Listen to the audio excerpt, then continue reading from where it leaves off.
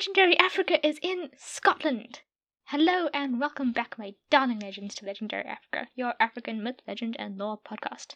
It has been a while, hasn't it? I meant to return to the podcast by December, but as things go, moving your entire life to a whole other continent is surprisingly time and energy consuming and just plain fucking crazy. But I made it.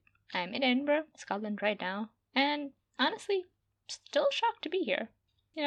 Even though I've been living here for a few months, I still sometimes pause, sometimes in the middle of the street, which is not safe, do not do that. But sometimes I still pause and go, well, hell, this is Edinburgh.